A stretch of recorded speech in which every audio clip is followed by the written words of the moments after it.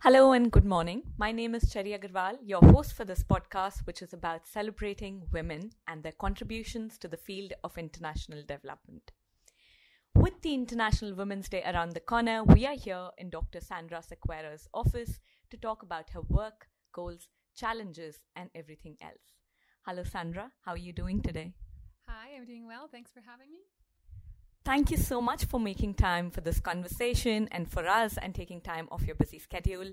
So, I want to begin by asking you to share a snapshot of your career, your journey so far. What would you say was some of the successes, some of the roadblocks, and some of the challenges, or some moments of absolute inspiration? Well, I would probably say that my biggest success so far is that I feel that being 10 years out of graduate school, that I feel as curious and as motivated to pursue interesting questions in economics as I did 10 years ago when I left. And so I think that's probably my goal for the next 10 years, is to keep this level of motivation and enthusiasm for the field. What would you say have been some of the roadblocks in these 10 years? Well, there are many, many roadblocks that you face in any research career, particularly when you're trying to do research in very complex environments in the developing world. I have had many roadblocks, projects that were not implemented correctly, that did not work, results that did not have the impact that I would have hoped they would have in terms of changing policy. When I look back at all these roadblocks, I feel that, again, while there have been many of them, that they have also allowed me to grow as a researcher and as a scholar. I look back and I think that the experience that I have gained from this is now critical to help me select better projects, to help me persevere and manage relations with partners in the field, in my case, mostly governments, and to think more critically about how to disseminate findings of my research. So in the end, I look at them as opportunities for growth. Wow, you've already answered what would have been my next question as to how do you deal with these roadblocks and challenges. So I would ask you, when you're thinking about such roadblocks or opportunities, was there something like a defining moment where you thought, oh, this is where I know this is what I should be doing in the future, this should be my career path? Was there like an aha moment for you?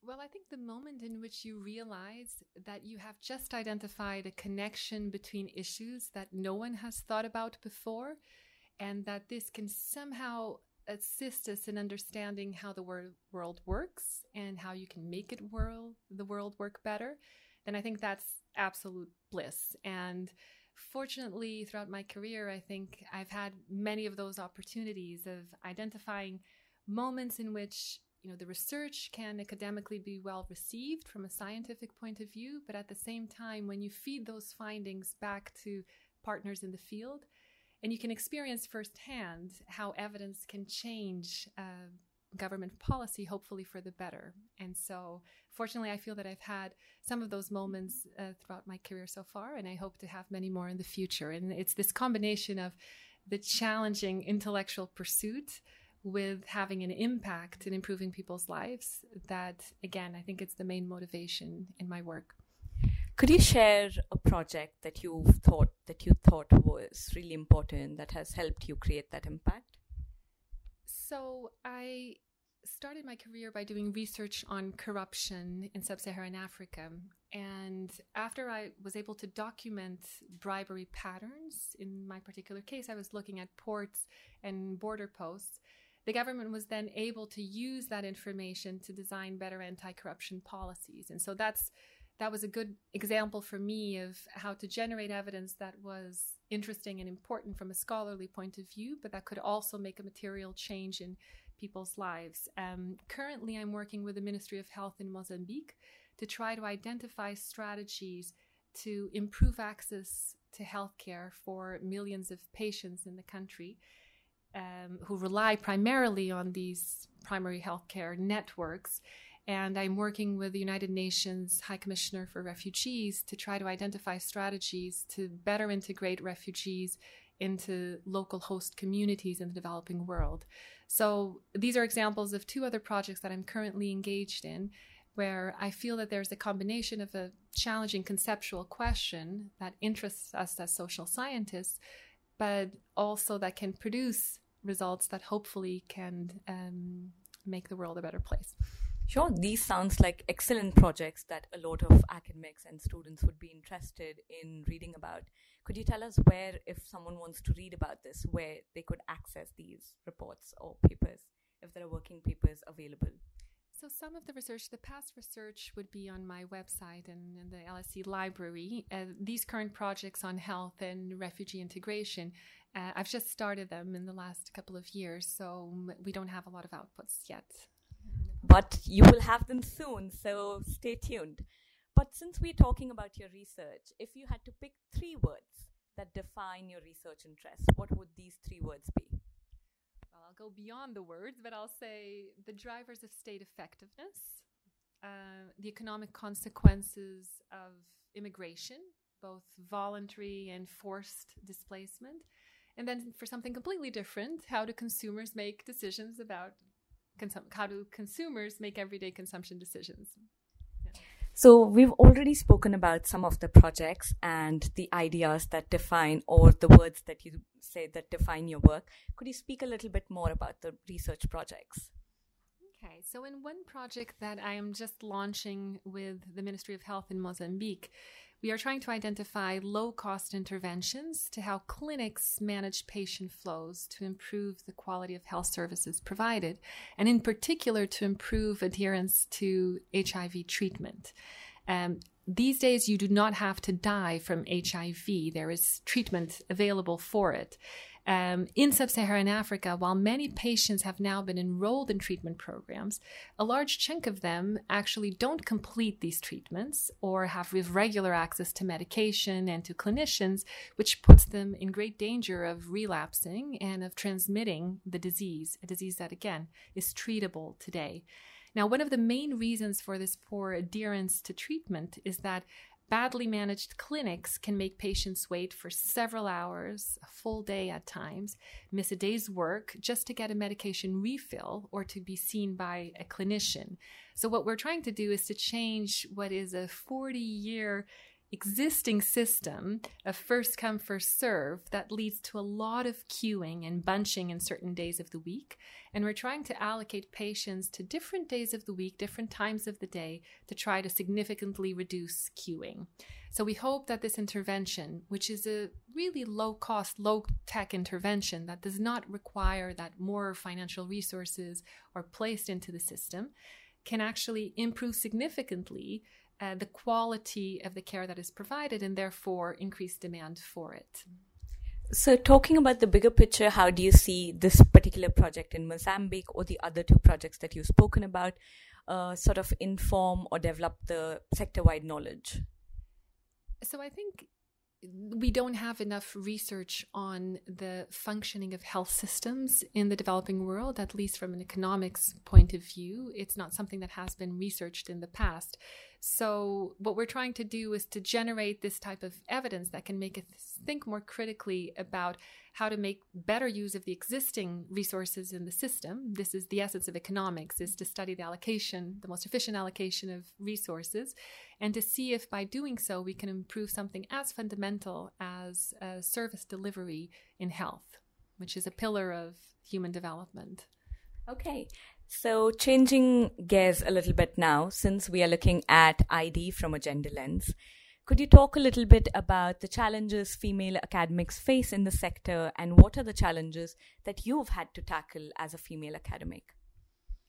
Well, I think some of the challenges that female academics face have been well documented, namely more limited opportunities for mentoring. In economics in particular, scholars can sometimes be too critical and negative about each other's work. I think solutions have also been proposed. So, for instance, to persist in a more competitive academic research career, women who have child caring or other caring obligations in their lives do need a bit more flexibility in terms of their schedules to be able to remain competitive on the career track.